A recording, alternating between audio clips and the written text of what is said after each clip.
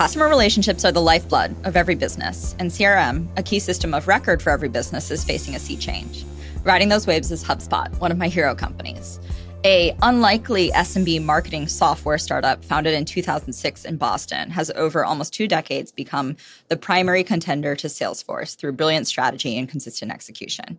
And it's as much a community and a movement as a business. They've recently made big bets on AI. Today, I'm sitting down with Brian Halligan, founder, longtime CEO, and now executive chairman of HubSpot, to discuss learnings from the founder journey, staying innovative as an incumbent, the impact of AI on workflow software, and his new mission in climate tech with Propeller. Brian, thanks for doing this. Welcome to No Priors. Thanks. I have 2 questions for you. Shoot. Why were we an unlikely success? I hope that is not offensive. I guess Because of Boston? I think because of Boston, because in 2006 time period, the companies, you must have heard this from VCs, the markets that people thought were worth going after were like high-end enterprise in a small number of categories. Yeah. Right? And so the idea that you'd sell software for SMBs to manage an online presence and do social, like that felt unclear that you become a $25 billion plus business. It was clear to us. That's what makes you the founder. Okay, I have another question for you. You referred to us as a hero company, by the way, I'm honored. Like, what's number 1 on your hero list? Oh, man, I feel like I'm going to offend friends if I choose one. What's your criteria? If I think the product has changed the world, if I think like the people just made really interesting decisions. Okay. I'd probably say but this is just because it's the one I'm closest to, Figma. Yep. I have a lot of admiration for Dylan and Evan, and I think they changed how a lot of people worked. And it was also not obvious at the beginning. No, I am with you on that. Yeah. But yeah, good questions. I'm supposed to be asking the questions. It's supposed to be easy for me, Brian. All right, fire away. Okay, so Brian, you actually started, I think, as a sales leader for PTC, famous enterprise sales organization in Asia. How did you go from that to the founder of HubSpot? I actually started as PTC's first BDR in its headquarters in Boston, and moved into sales and channels, and then the company was going incredibly well, and they moved me over to Asia to start it. So I moved to Japan, and I lived in Hong Kong for a while, and I worked there for 10 years. It's a really good run. But I just think of I have 3 chapters in my story. Chapter 1 was PTC, enterprise sales, eat your young, really a hard charging culture, sales driven culture, terrific company in its own ways, unusual culture, tough place to work. I left there, and I had a second chapter that couldn't be more different. Started the sales organization for a company no one's heard of anymore called Groove Networks. And Groove's famous for its founder, a guy named Ray Ozzie, who's the father of Lotus Notes. And it did okay. We got to 20 million in revenue, and Microsoft bought it, and it's a little part of SharePoint now. But it really didn't tip. And what was interesting about that company and learnings for me was Ray was a product person, and the company was very much a product company. And he referred to himself as a social anthropologist, which I thought was really interesting. He sort of watched where technology was going, and he thought about how human behavior would change, and then he tried to create something kind of in the future to match it. And he did that with Lip Notes, sort of hit the nail on the head. He did it with Groove. It was a little early. Groove was a little bit of Dropbox, a little bit of Slack, a little bit of Notion. It was on a peer-to-peer platform. It's just a little early. Microsoft bought it, but I learned a lot how to envision and build compelling products. He was very early on product-led growth, freemium model, and I don't know anybody else in B2B who was really doing that at the time. And so we didn't figure it out, by the way, but we got to learn a lot along there. And then I went back to business school. And those 3 sort of, this sort of right-wingish PTC, this sort of left-wingish Groove, and this sort of back to basics MIT came into my head and really influenced me personally, and I think still influence HubSpot in a lot of ways.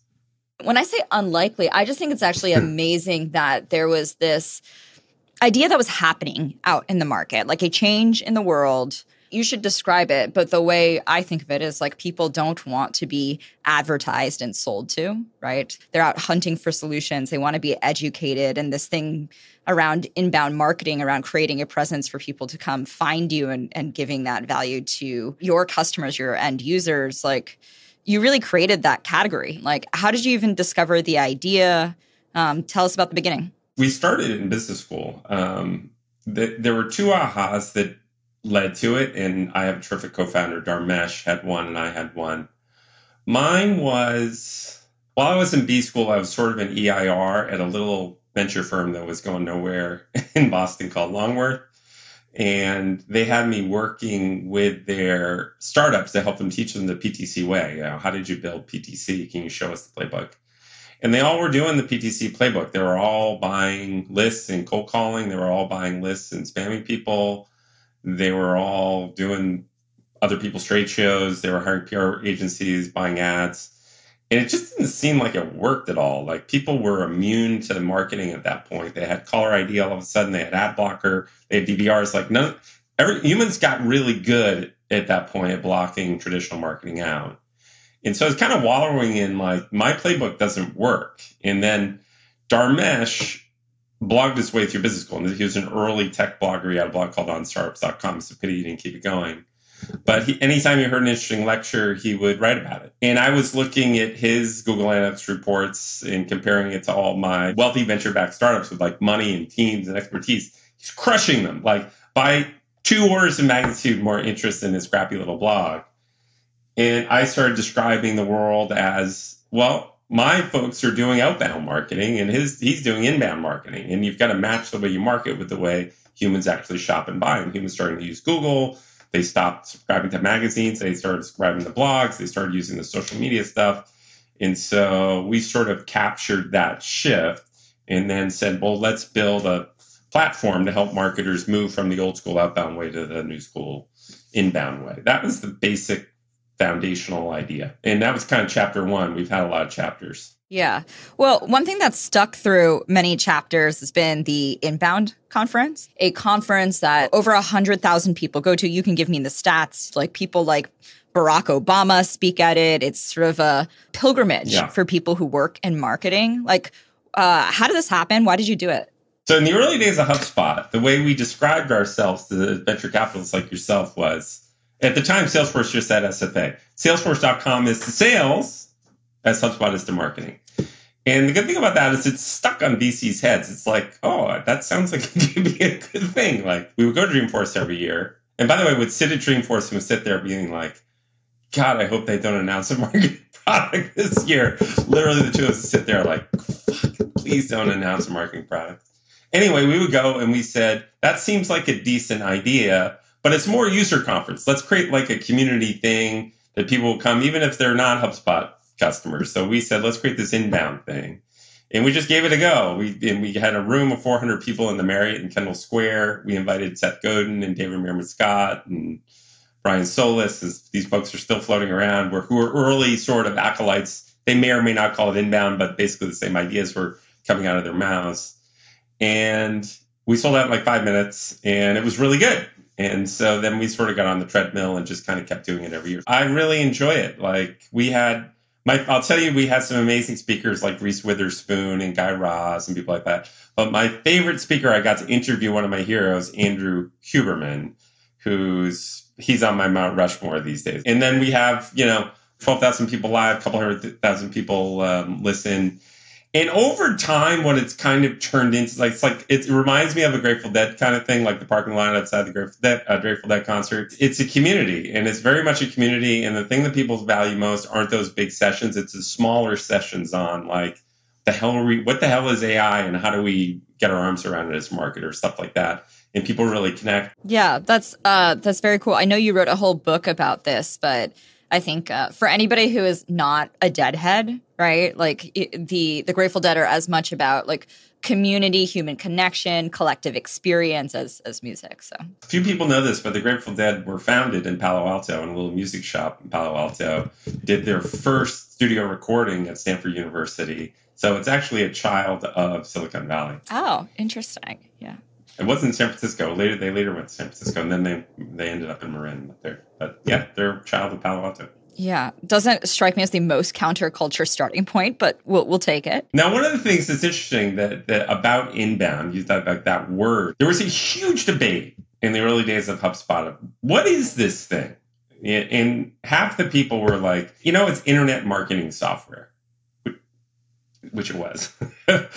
And a couple of us were like, it's inbound marketing software. And everyone's like, what the hell is inbound marketing? One of the early battles and decisions we made is let's try to create a category around this idea of inbound versus outbound. And that did work. And we still have the inbound conference.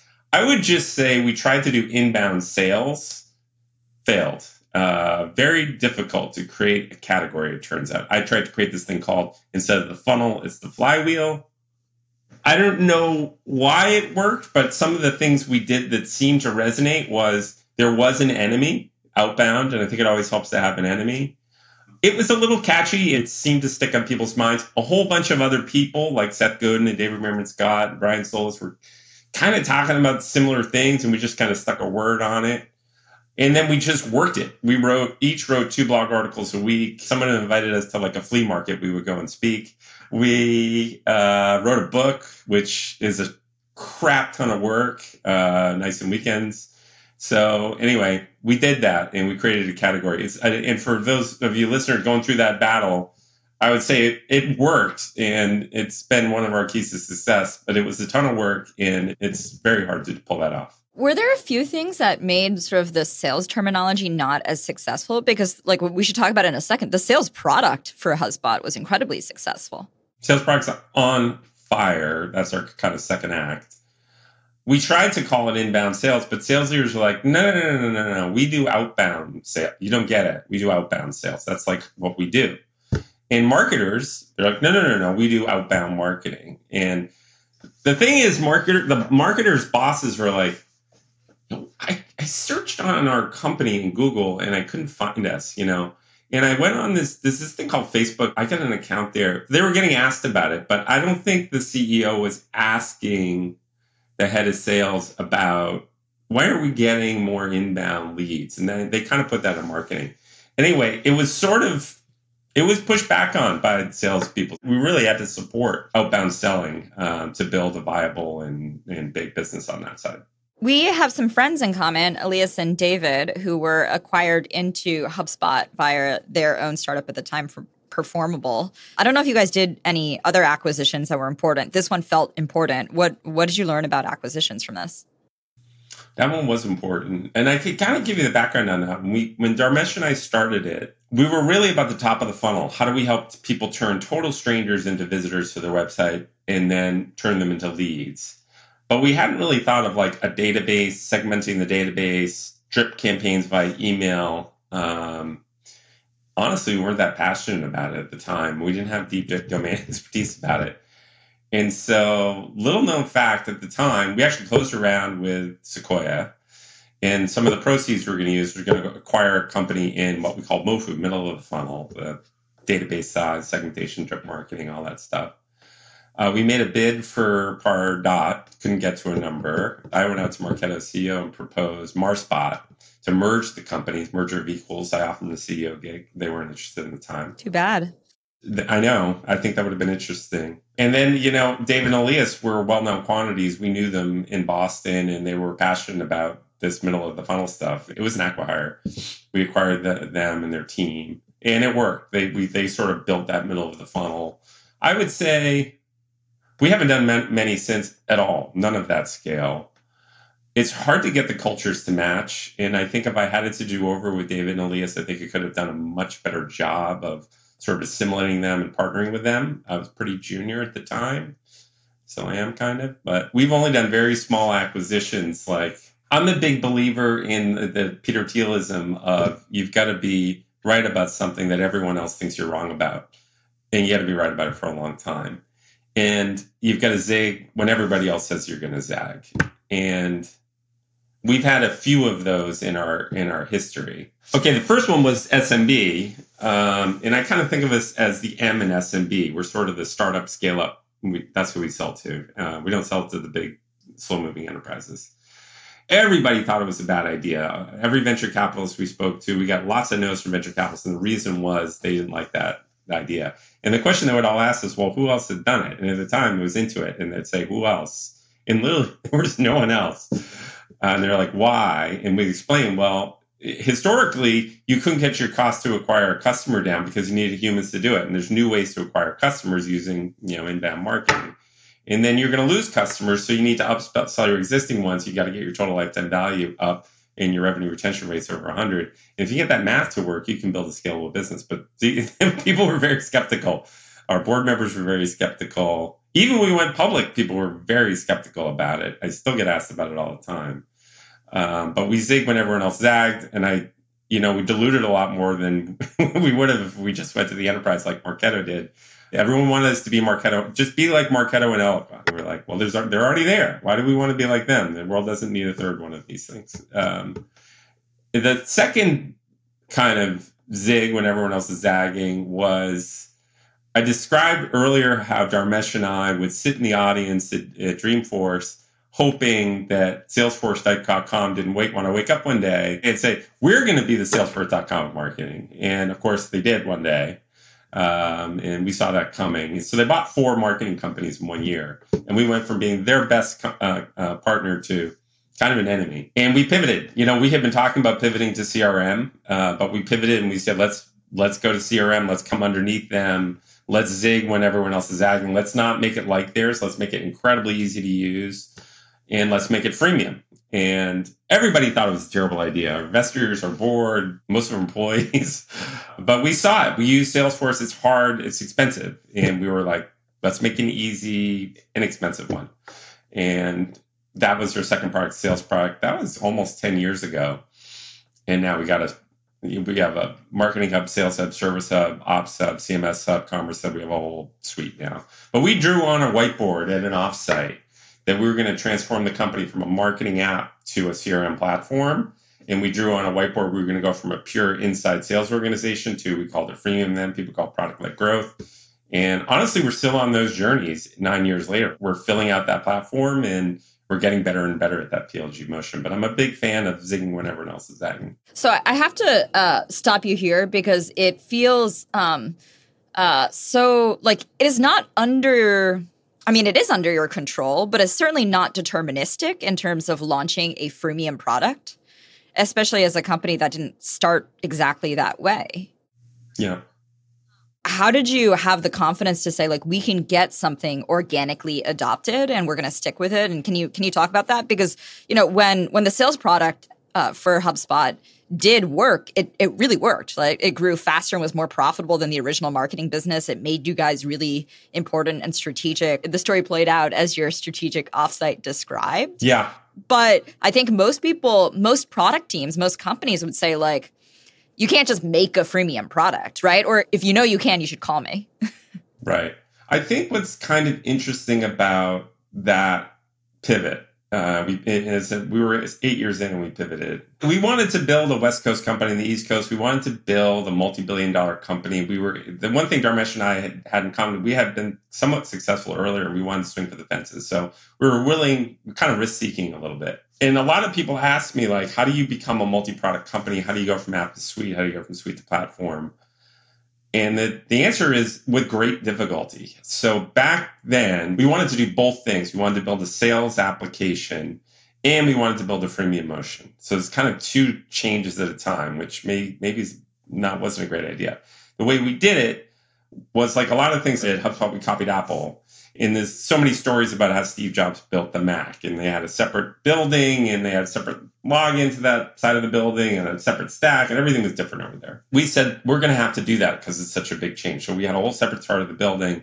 Then we took 3 leaders inside of HubSpot, Brian Balfour, who people probably know, a guy named Christopher O'Donnell, who people may or may not know, ran product for us for a long time, and a guy named Mark Roberge, who a lot of people know. He's kind of the sales professor at HBS now. And I jammed them together and I said, let's build this thing, and I'll do whatever I can to help it, but I'll keep you isolated from all the BS. The truth is, those 3 couldn't come to grips on what the vision of the thing was. They disagreed on what the vision was. And one of my lessons learned there is people need to really want to come together. You can't kind of mush people together. I think they're immensely talented, but there wasn't the alchemy with the 3 of them. So anyway, we found other gigs and some of them left. And what ended up happening is I became the co-founder with Christopher O'Donnell. And we made a couple decisions on what the strategy would be. And we just kind of ran fast. And it took us a good 2.5 years to get a half decent sales product out there and a half decent PLG motion. And we kept it separate. So we had a separate sales team selling it. It was PLG motion. And the marketing salespeople were like, we really just want to sell that thing. We're like, no, you can't sell it. You can't sell it. So we had a separate instance of HubSpot to manage all the leads, everything. And then one day we're like, okay, we're ready. Let's merge them back together. And we did a counterintuitive thing. We took the sales business and we acquired the marketing business. So we took that freemium PLG motion and we applied it to marketing. We took a bunch of the leadership and applied it over to the marketing side. And so I say with great difficulty, like individually for me, dealing with the fallout of those three, trying to figure the strategy out, having patience through it. Like I've made a lot of mistakes and I made a lot of mistakes in there, but I consider that maybe, if not, maybe my best chapter inside HubSpot is pulling that off. Yeah, it's extraordinary. You just said you wanted to build a multi-billion-dollar company, like a West Coast company on the East Coast. So I also happen to know Christopher O'Donnell, and he said the one question to ask you was how HubSpot succeeded more after the IPO when so many Boston-based companies have struggled. Yeah, see, Tom is a very smart man. Okay, a couple thoughts on that. I listened to a podcast with Mark Andreessen the other day. He's obviously a big Silicon Valley booster, and he talked about he's not crazy about investing in companies outside of Silicon Valley because the companies tend to optimize for like a local maximum. Like you want to be the biggest tech company in Boston, or you want to be the biggest tech company in Austin. Whereas companies in Silicon Valley want to be the biggest tech company, want to beat Apple, want to beat Google. And I think he's right. I've never heard anyone say that before. When we built HubSpot, we always say we want to build a West Coast company on the East Coast. So we once a year, we would drag the entire management team out to the West Coast to visit a whole bunch of people that were respected, that would push our thinking. We were really built like a West Coast company. And the East Coast companies were just thought a little bit differently. I think one thing we did around the IPO is we always said the IPO is starting line, not the finish line. Starting line, not the finish line. Starting line, not the finish line. We just said that 1,000,000 times, and I meant it. Do you know how much this worked, Brian? I think it was my very first conversation. I have no idea how this came up, but my very first conversation with Chris, he brought this up and he said, starting line, not the finish line. And I was like, oh, interesting. It has permeated, at least your leadership incredibly deeply. Interesting. Chris and I work really closely together. I'm not shocked. The other thing we did is when you go public, companies change a lot. And the biggest change that happens to startups when they go public is you need to name like 5 officers. And these are 5 people who have access to all of the information at any given time. In exchange for all those information rights, they're locked into trading windows that they can trade the stock in. And then you have to block lots of important information for the rest of the employees. We flipped that and we said every employee, the terminology is a little different, but basically every employee at HubSpot, frontline support person, anyone, they're all officers. So they all have the same access to information. Everyone's locked into certain trading windows. So it didn't feel like a big change when we went public. And I think that helped a lot. The other thing was, it was quite clear that we were heading towards being a CRM platform. We had our second product in the market. On the IPO roadshow, it was super awkward because, we had a $200 million marketing business, and we had this like $1 million sales business. And it was like the last slide, and everyone just was like, yeah, whatever. Why? Don't even bring that up. The bankers were like, don't even bring it up, because no one gave us any credit for it. But it was a big initiative inside the company so people could see it. I think that helped as well. And people believed it, and they were like working on that despite, Yeah, I think everyone believed us in that both Dharmesh and I wanted to build something big and special. There's a line we always use that we want to build a company our grandkids would be proud of. And like my dad had a really interesting career. He worked for BBN, in his early career. He worked for GE when it was cool to work for GE.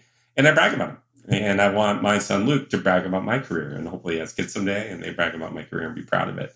And so that's sort of that's the mantra we use over and over again. I want to ask you one or two more questions about leadership, and then I want to talk a little bit about AI. So we're just walking through all of my favorite HubSpot people. So JD Sherman, your CEO for a while, at certain points managed large parts, entire organization at HubSpot, and was there for a long time. In terms of all the founders that listen to the podcast, many at some point think about hiring a COO. How did you guys decide to do this? What advice would you have for people? So after we closed our Sequoia round, we bought performable. And we stopped like tracking expenses. We just started spending like drunken soldiers.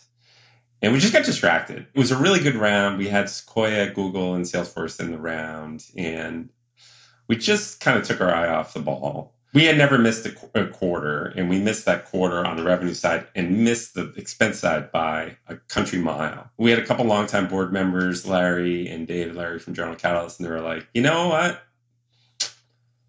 Maybe you could use some help. I was like, what do you mean? They're like, oh, yeah, we think you should hire a COO. And I pushed back. I was like, nah, I got this. Like, not really. And so they're like, go see if you can find one. And so I interviewed a bunch of people and I met JD. And JD was a longtime IBM person, which is like, oof. And then he was at Akamai for a long time. He was the CFO at Akamai. Wait, is it oof like PTC people are oof? I mean, IBM was just a huge, slow company. Like we were a very fast. We were the antithesis of IBM. But he had spent a bunch of time at Akamai, which is a scale-up we admired in Boston. He was CFO, and he was trains on time type of person. And he's just a wonderful, funny, great culture ad. And so we convinced him to join as COO. Certain times he managed small parts of the organization. Certain times he managed a lot of the organization. It was a really good call. And I thank my board members for that heads up. Later on, my board also advised me to get a coach. So I hired this guy who's like a psychology professor / coach from Columbia, who's really useful in coaching me over time. And then more recently, I decided to step down. We got to $2 billion in revenue. I really didn't think the road from 2 billion to 20 billion was my forte. I didn't know a lot about that. Maybe a little less passionate about that part of the journey. And we had a wonderful woman, Yamini, that was running go-to-market. And so she's the CEO now, and I'm the chairman. So I think CEOs need to be open-minded about their strengths and their weaknesses and fill them in. I think a lot of CEOs probably need a COO. And a lot of CEOs should probably not retire, but move into the chairman role and let somebody else run the day-to-day of the company. And they might be surprised how happy they are when they do that. So as chairman now, you still know a lot about and are very engaged in HubSpot. HubSpot has committed to, I think, big investments in AI. And in my discussions with your leadership team, like, what are you guys doing here? And when did you start to think about it? We've had an AI team for a long, long time, but it's more an ML team. It's interesting. We had a call with Sam Altman 2.5 years ago. I got connected with him and I'm like, would you mind if I just picked your brain on AI? Because at the time there was like an arms race for AI people that cost $1 million. You hire them out of MIT. Now it costs $2 million. Yeah. And this is before Sam Altman was Sam Altman. He actually, this is before he levitated and walked on water. And he said, first of all, don't go hire a bunch of PhDs. You'll never keep up with the arms race. He's like, we're at OpenAI. We keep losing people to Google. The second thing he said is AI is progressing in a pretty linear way now, and it's getting better, but it's getting better slowly. He said at some point in time in the future, and he said, I'm not sure what that point in time is going to be. It's going to go asymptotic. It's really going to get a lot better. And so he said, keep chugging away and wait till that happens. And basically what we did, and man, was he right. The second we saw ChatGPT, we tried to invest in OpenAI. Dharmesh got early looks at it, and we tried to get in the round with Microsoft and had a bunch of discussions with them. And at the end of the day, they wouldn't let us in, which is kind of a bummer. But we were on it pretty early. And as soon as we started seeing it and Dharmesh started playing with the early stuff, we started pushing hard on the engineering product work that, there's certain things that come along. Blockchain came along and crypto comes along and mobile comes along that are interesting. This is a big shift that's incredibly relevant to CRM, incredibly relevant to the way humans will shop and buy. And this wasn't something we could kind of half measure in. So we kind of pivoted right into it right out of the gate when ChatGPT first came out. You've been looking at how businesses engage with customers for 20 years, and you've been really, really right about some of the macro shifts. Like, what do you think is going to happen about how we engage or how customers buy? I think one of the obvious things is how much better these things are getting and how quickly they're getting better. And everything you've got on your website and every social post you've ever put out there, it's consumed and understands it. And so I think of Google, someone goes to Google, they ask a question, it gives you a list of blue links. You click that blue link, that prospect lands on your website. But you think of ChatGPT, they keep asking questions about you. They don't necessarily have to go to your website. And so I think that'll be a big shift, and having lots of high quality content is going to be important. But I think one of the things that's not going to work is using AI to just create tons of content. I think Sam Altman and all the people building the other models are going to look at similar signals to Google. They're going to say how many links are into the site, what's the power of the links, other signals of credibility. You've got to create really, really, really high quality content if you want to get found in there. The other thing I think people need to do is give folks a reason to come to your site. And I've been a big advocate of ungate everything. You used to have all this white papers, all this crap behind gates.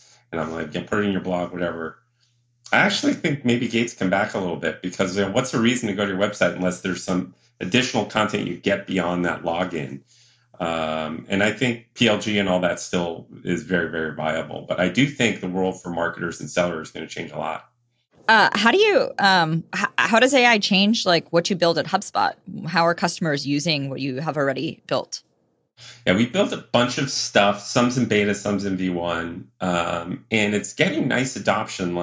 The really obvious thing we did is content assist. So you're writing a blog article and you want it to write it for you. You want an image, landing page. That's got really nice adoption. We built a campaign builder. So I think of AI writ large and workflow apps. It used to be humans go and create all the workflows. And now AI can just look at what's going on and create a better workflow for you. So sort of campaign assistant has been super popular. We have a thing called ChatSpot, which is basically a layer on top of OpenAI, and we use Cloud. We used Anthropic's models. We use different models for this. And then our APIs, so it kind of pulls all this information together. And we're seeing a lot of people, particularly casual users of HubSpot, not want to go through 10 clicks to build that donut-shaped report inside of HubSpot, but just say, hey, give me the donut-shaped report about leads last month from geography. Just a whole new UI for this stuff I think is quite interesting. We're just starting to build agents. We definitely got bots, so a lot of our customers are starting to use our bots on their website for support, for marketing. I think what will be interesting for companies is support organizations and BDR and SDR organizations are going to get incredibly efficient as these bots get smarter. And they're just going to be able to answer so many more questions 24 hours a day. They're not going to be tired. They're not going to be hungover. They're not going to make mistakes. They're going to make mistakes, but I think the world's going to shift a lot in CRM for go-to-market organizations, mostly in positive ways. I feel like I've also seen, a dozen companies in each of the domains that you mentioned. How do you think about, now being, I'm sure you still feel like the rebel, but being an incumbent versus what advantages startups have? In most disruptions, I think the rebels have the advantage. I don't think that's the case here. We have so much data over so many years about so many customers, and that's what makes this stuff really sing. And as a brand new startup in the space, you got to get data. It's hard to get data. And so I do think incumbents like HubSpot, like Salesforce, have kind of an unfair advantage. I think the fact that we lean into it and we move fast helps. And there's approximately 1,000 CRM companies out there. I wouldn't imagine they're all moved as fast as Salesforce and HubSpot did. But I do think incumbents in this very rare case do have kind of an advantage. Funny to refer to HubSpot as an incumbent company at this point. Yeah, you're 20 years in and 7 billion of market cap, right? Yeah. Okay, we had dinner at some point where you talked about the investment in culture at HubSpot and how you and Dharmesh thought about it. It shows up in the results. You guys are repeat winners on Glassdoor in terms of both CEO to work for and best place to work. How? Okay, the early days of HubSpot, we didn't want to talk about culture, HR, any of that stuff the first 3 years. Culture was a 4-letter word. No one should bring it up. You can't measure it. It's soft. And then I joined a CEO group about 3 years in. And I largely joined that CEO group because one of the members was a guy named Colin Engel, who is the CEO of iRobot that makes those Roomba vacuum cleaners. I would describe my relationship with Colin in 2 words.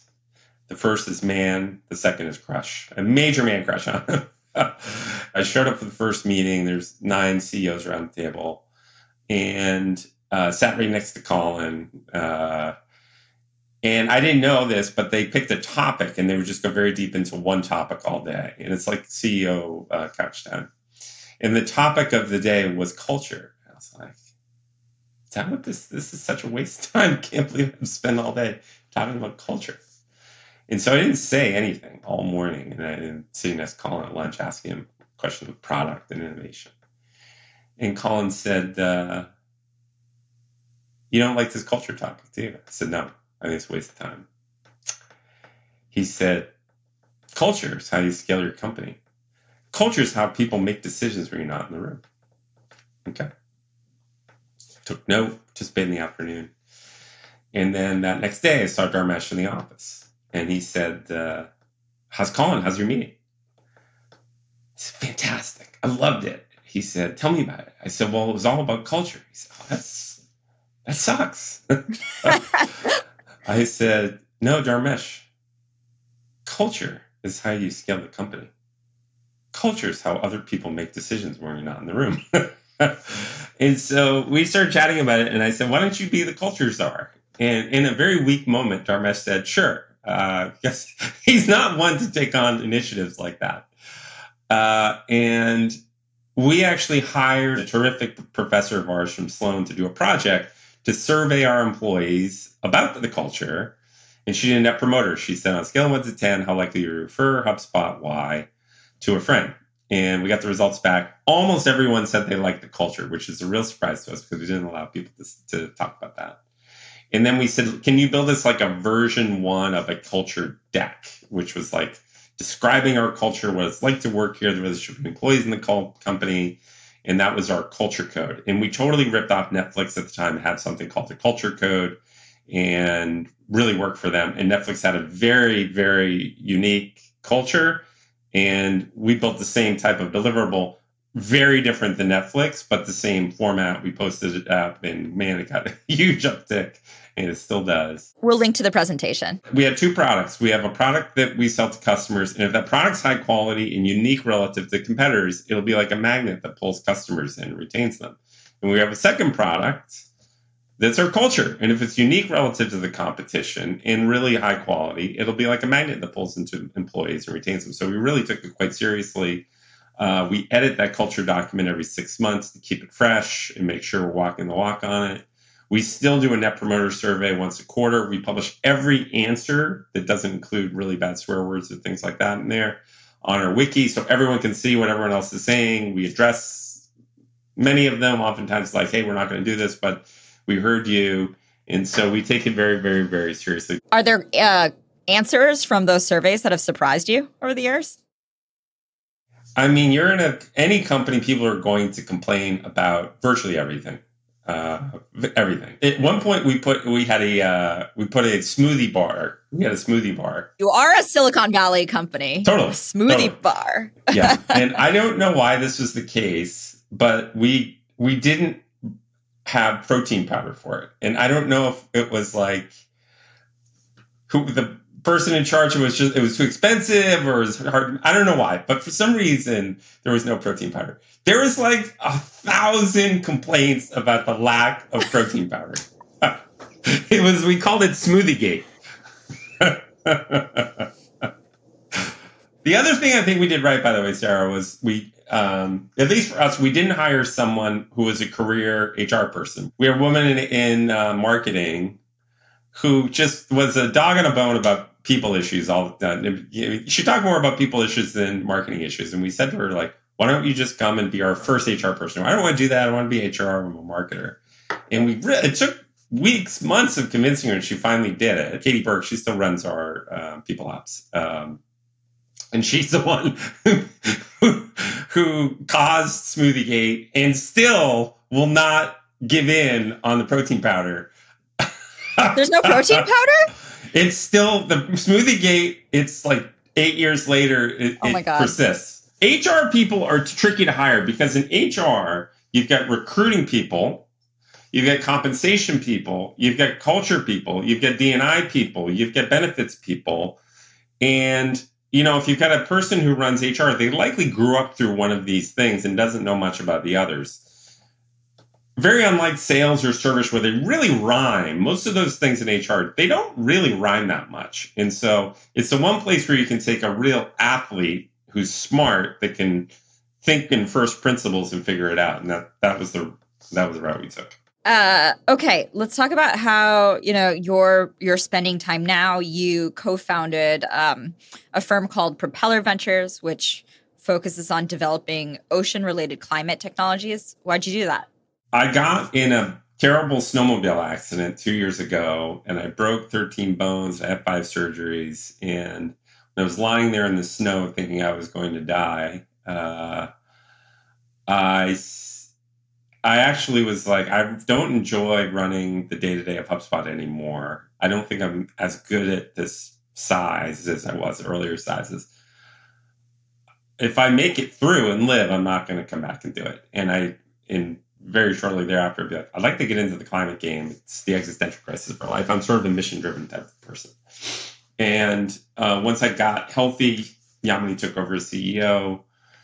I started meeting with climate people, founders, VCs, professors and whatnot. Everyone in climate's depressing, like not optimistic and depressing. So I sort of did a road show. And then one day I visited a place called the Woods Hole Oceanographic Institute on Cape Cod. Surprisingly, oceanographers are really optimistic about climate change. Like the ocean absorbs much of the carbon dioxide from the air, absorbs almost all the excess heat we're producing. It got us out of the last ice age. It's the only thing of scale that can really get us out of the pickle we're in. Doesn't matter how many trees we plant. We can't get there with trees. They die and give a lot of the carbon dioxide back up. So, all right. And so I started volunteering for them and helping them. And I was like, we need venture involved. We need money and venture, not just research. So we started a venture fund called Propeller, $120 million fund, where we back startups at the intersection of climate change and the ocean. And I did that a little over a year ago. Going great. So far, so good. We made about 10 investments. Amazing.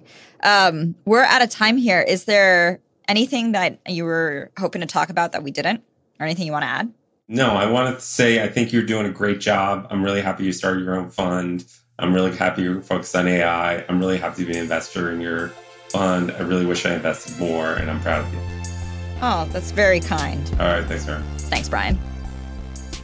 Find us on Twitter at NoPriorsPod. Subscribe to our YouTube channel if you want to see our faces. Follow the show on Apple Podcasts, Spotify, or wherever you listen. That way you get a new episode every week. And sign up for emails or find transcripts for every episode at no-priors.com.